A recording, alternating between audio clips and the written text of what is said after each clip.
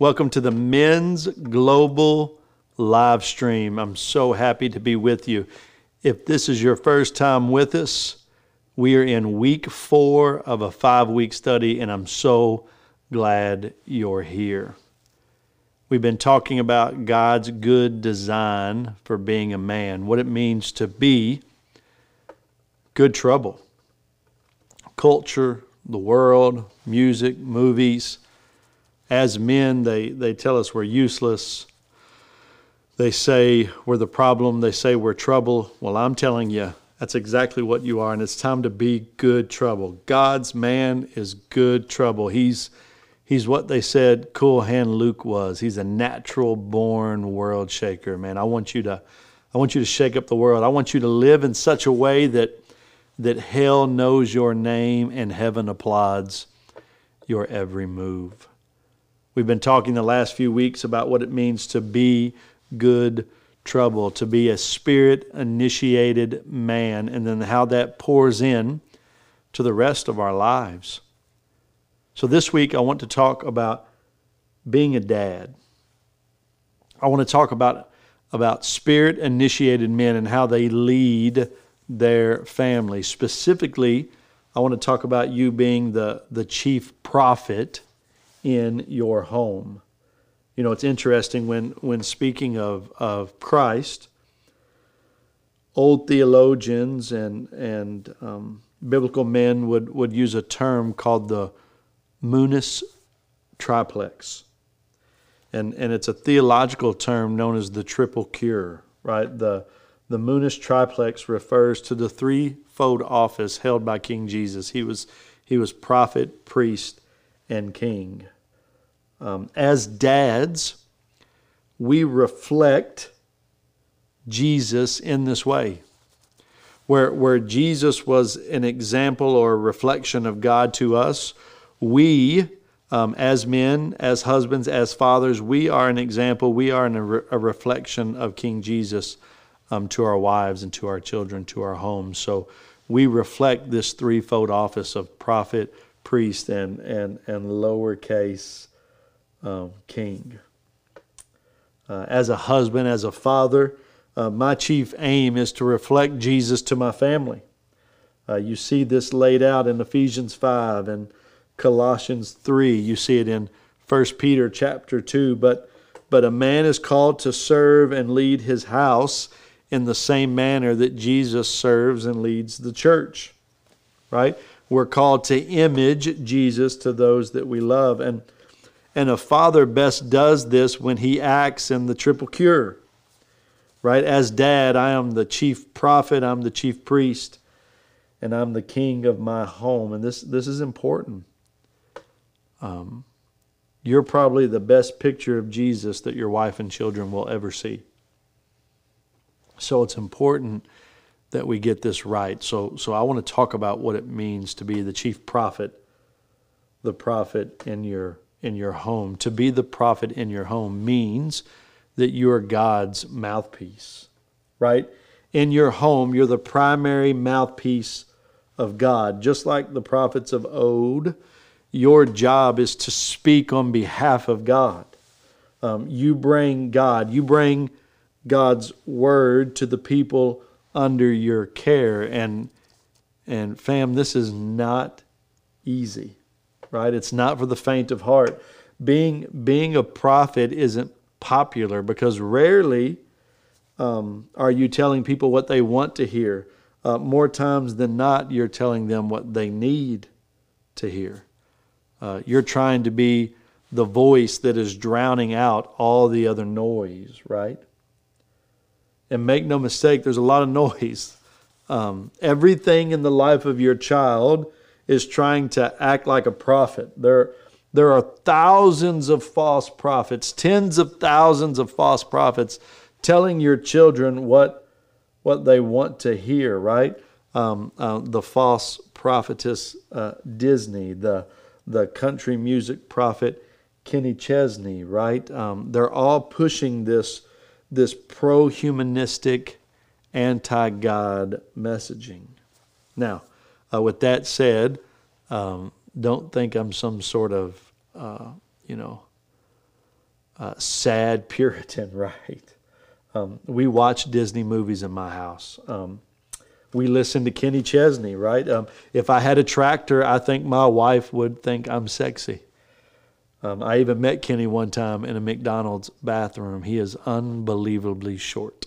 He's like 5'3". So we watch Disney movies, like we listen to Kenny Chesney. The difference is they're not the loudest voice in my house. I'm the loudest voice in my house. As fathers, we need to recognize that prophets come in all shapes and sizes, and they're everywhere.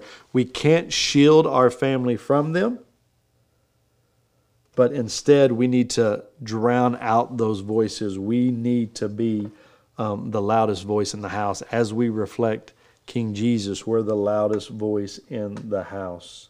And we need to be. Like, the world is a noisy place. I'm sure you sense that.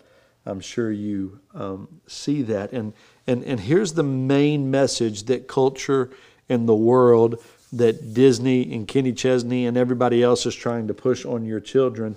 And it's the message that they can be God, that your children can be God, right? One of my favorite Christian novelists, Dostoevsky, once declared that if God doesn't exist, then anything is permissible with man, right? Man, he really proved to be a modern day prophet, right?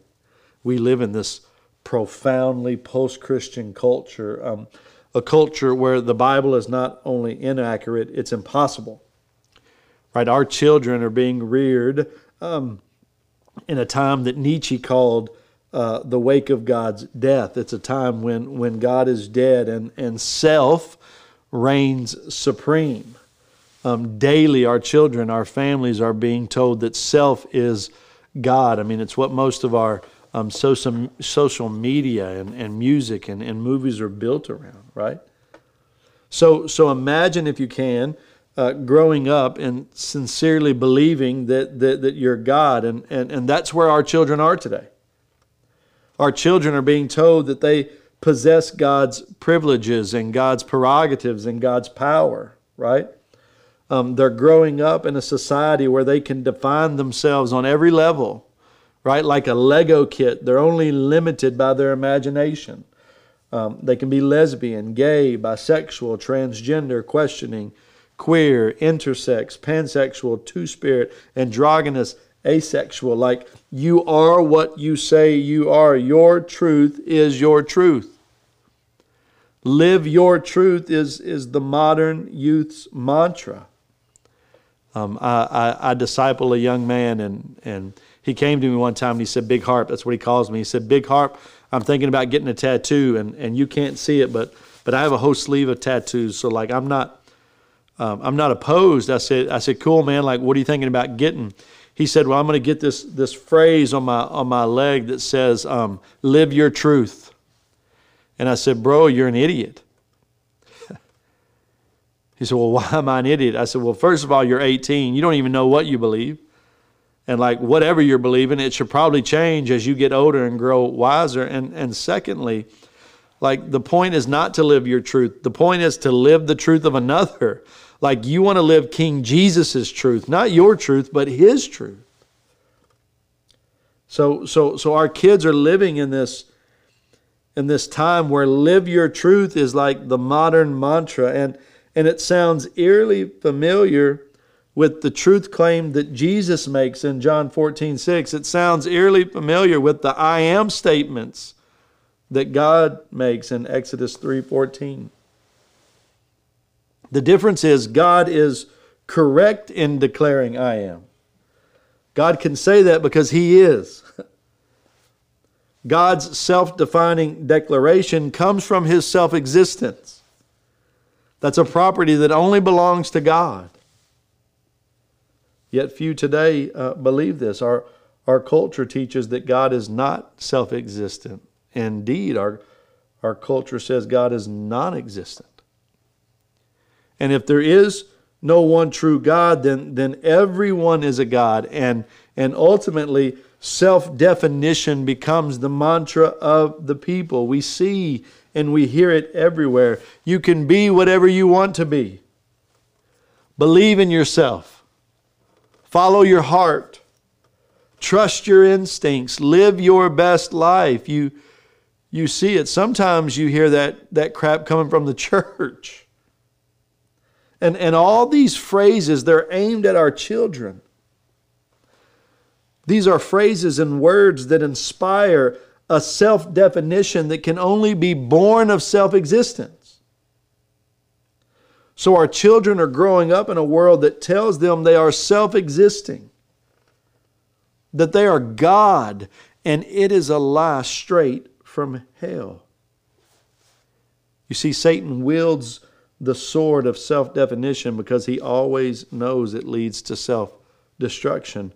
Just ask Adam and Eve. Self-definition destroyed the first civilization, and it has been destroying societies ever since. God literally told Adam and Eve, you can be as Elohim. When he said you will be like God, knowing good and evil, the Hebrew there is you can be as God. You can be God. And when we believe that, the result is destruction, right? Think about all the modern day prophets and the position that our world is in, right? Psychologists have redrawn the boundaries of the family. The high courts have redefined marriage. Men and women have now switched roles. Life has lost its sanctity. Self-actualization is the new sanctification. The church is not immune to this. Today, churches look like amusement parks, and sermons sound like self-help seminars. And the result is we're all becoming like little gods, and the weight is unbearable. It's not by chance that youth anxiety and youth suicide are at an all-time high. Who can live under the pressure of being God absent the privilege and power of actually being God? Placing the burden of Godhead on a child is equivalent to dropping a house on them. Guys, it's an unbearable weight. And men, dads, as prophet of your home, you have to offload this weight. You must speak words of truth to your children that counteracts the devil's lies. When the world says you can be whatever you want to be, you need to say false. You can be who God has created you to be. And He has created them, men and women, distinct, different, equal of love and honor and dignity and respect, but completely different roles. So when the world says you can be whatever you want to be, you say no. You can be who God has created you to be. Genesis 1:27, Genesis 5:2, Mark 10:6. When the world says believe in yourself, you need to say no thanks. I'm going to believe in God's word. Like, who can trust the heart, which is wicked and deceitful above all things? No thanks. You can have that. I want to believe in God's word. Recently, my little girl lost her lunchbox at school, so my wife sent me and her to the mall to get a new one. So we go to this little, preteen store in the mall, and my daughter brings me this lunchbox, and, it's purple and sequined, and it has a unicorn on it, and whatever. I'm down with unicorns. That's cool. But the bottom of the lunchbox says, believe in yourself. And I said, babe, you got to put that lunchbox back. She was like, why? I said, well, what does it say? She says, it says, believe in yourself. I said, yeah, but who do we believe in? She goes, we believe in King Jesus. And she just walks and she puts the lunchbox back. Two women in the store turn and they scorn at me like they basically scold me for being a horrible dad. And I'm like, listen, we don't believe in ourselves. No thanks. We believe in God's word. The world is telling your children to follow your heart. That's a horrible idea. Don't trust your instincts. Don't follow your heart. Follow King Jesus. Follow His path. Follow His words. The word says, the world says, trust your instincts. No, that's wrong. Trust God and trust His word. You know, people say, live your best life now. There's even a popular Christian artist that says, live your best life. That's ridiculous. Like, the best life is yet to come. 1 Corinthians 2:9, like the best life is yet to come. If this right here is my best life, man, you can have this garbage. Like, I'm waiting for the not yet. I'm waiting for the new heavens and the new earths. Man, I cannot wait. Like, I'm living and I'm working now and I'm helping usher in the kingdom of heaven, but I can't wait for the fullness of the kingdom. I can't wait to look at Jesus face to face and see Him, not as I'm looking through a glass, but seeing Him for who He really is and Him seeing me for who I really am. I cannot wait. The aim of your life is not to live your truth. The aim of your life is to live the truth of another, to live the truth of King Jesus. King Jesus said, I am the way, I am the truth, I am the life. John 14:6. Brothers, your children, they don't need another truth. They already have one. Take the burden of godhood off your child and help them see that there is only one I am, and they're not it. As a good prophet, as the chief prophet in your home, the most important thing you can do for your family is share God's Word. Now, what does this mean? Well, it doesn't mean you have to have a seminary degree. It doesn't mean you have to be a biblical scholar. But you do have to know the Word of God. You can't impart what you don't know, right? You need to be what R.C. Sproul called a good theologian. Theology, theosology, God knowledge, right? I hear Christians all the time say, well, I'm not a theologian. Well, that's ridiculous. You are a theologian. Theology is the pursuit of the knowledge of God. It's not that you're not a theologian. The question is, are you a good one or a bad one? And most Christians I meet, they're bad theologians.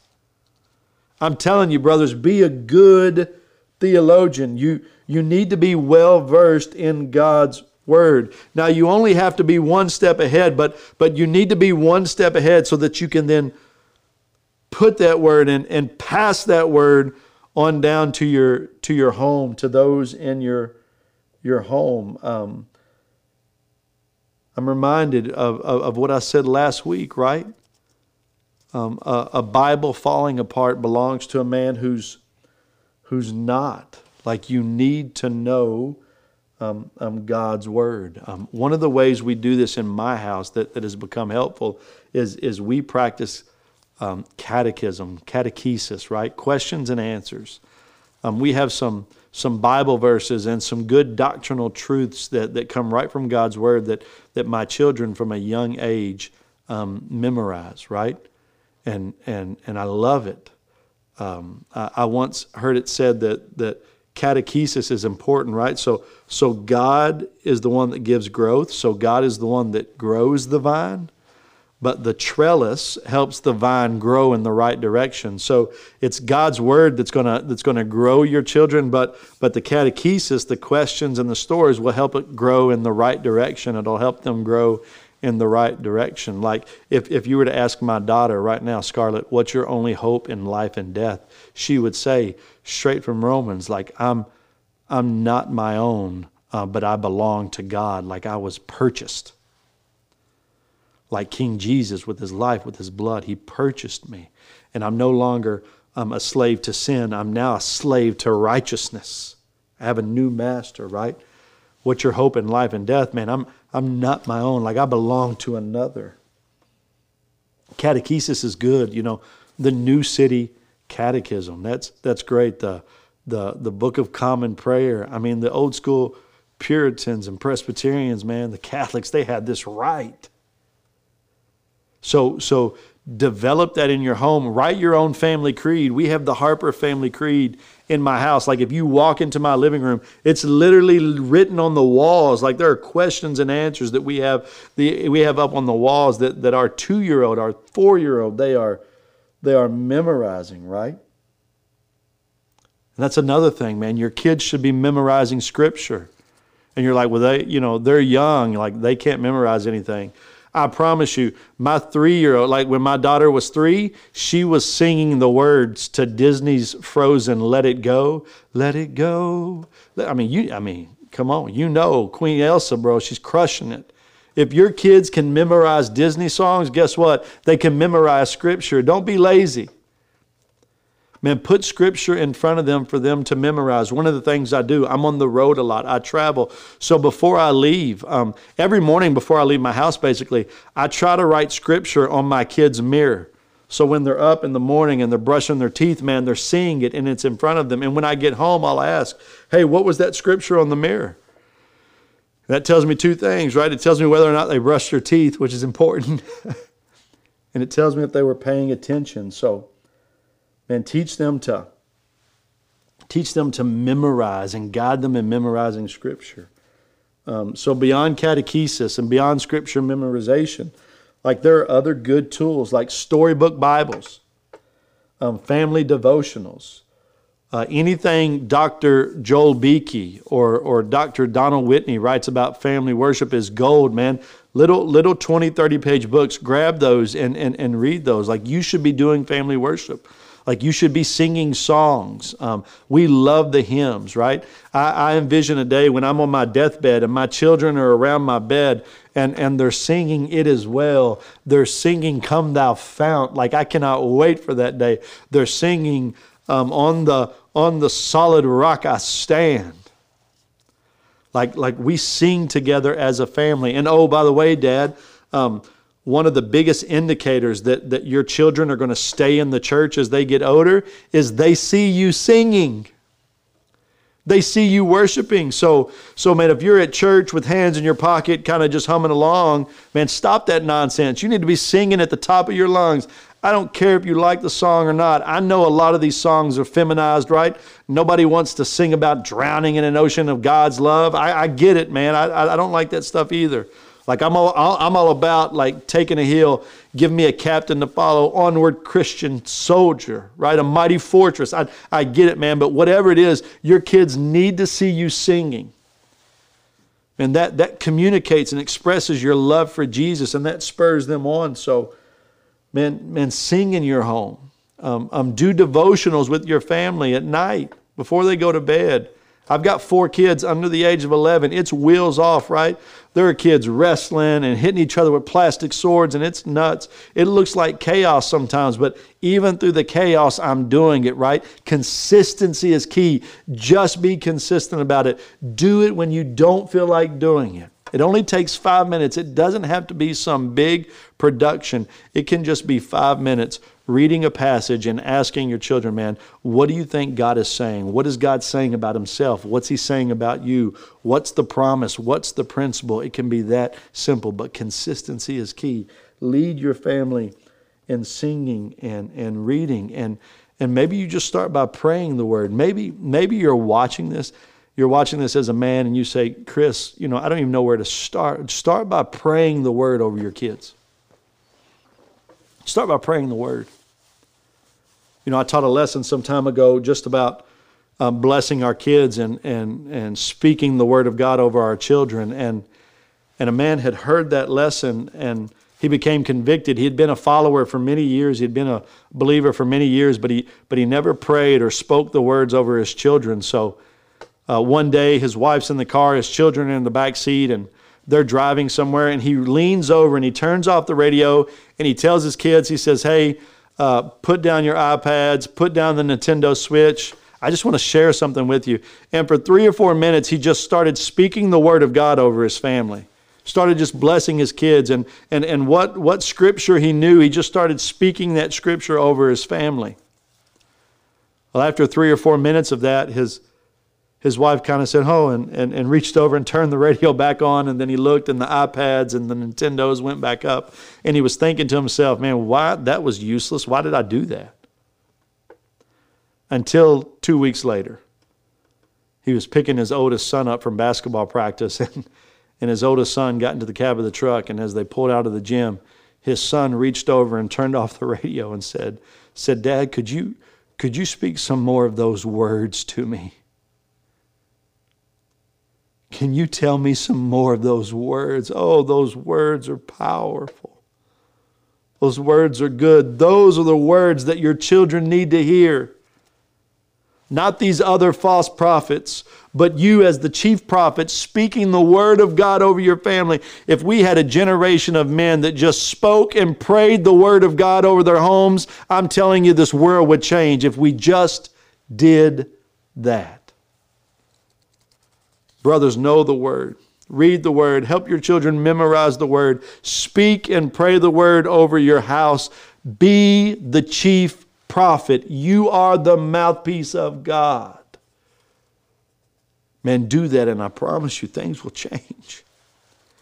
You'll see a change. Man, if you want to learn more about what we do at Better Man, I want you to check us out at betterman.com. We have tons of resources just like this. Curriculum, study guides, the Better Man podcast, phenomenal. Our social media, the Better Man movement. To learn more about what we're doing in and through God and for men, His timeless definition of manhood and masculinity. Check us out at betterman.com. And I can't wait to be with you next week to talk about the Spirit-initiated man and what that means for your marriage. Until then, be blessed. See you soon.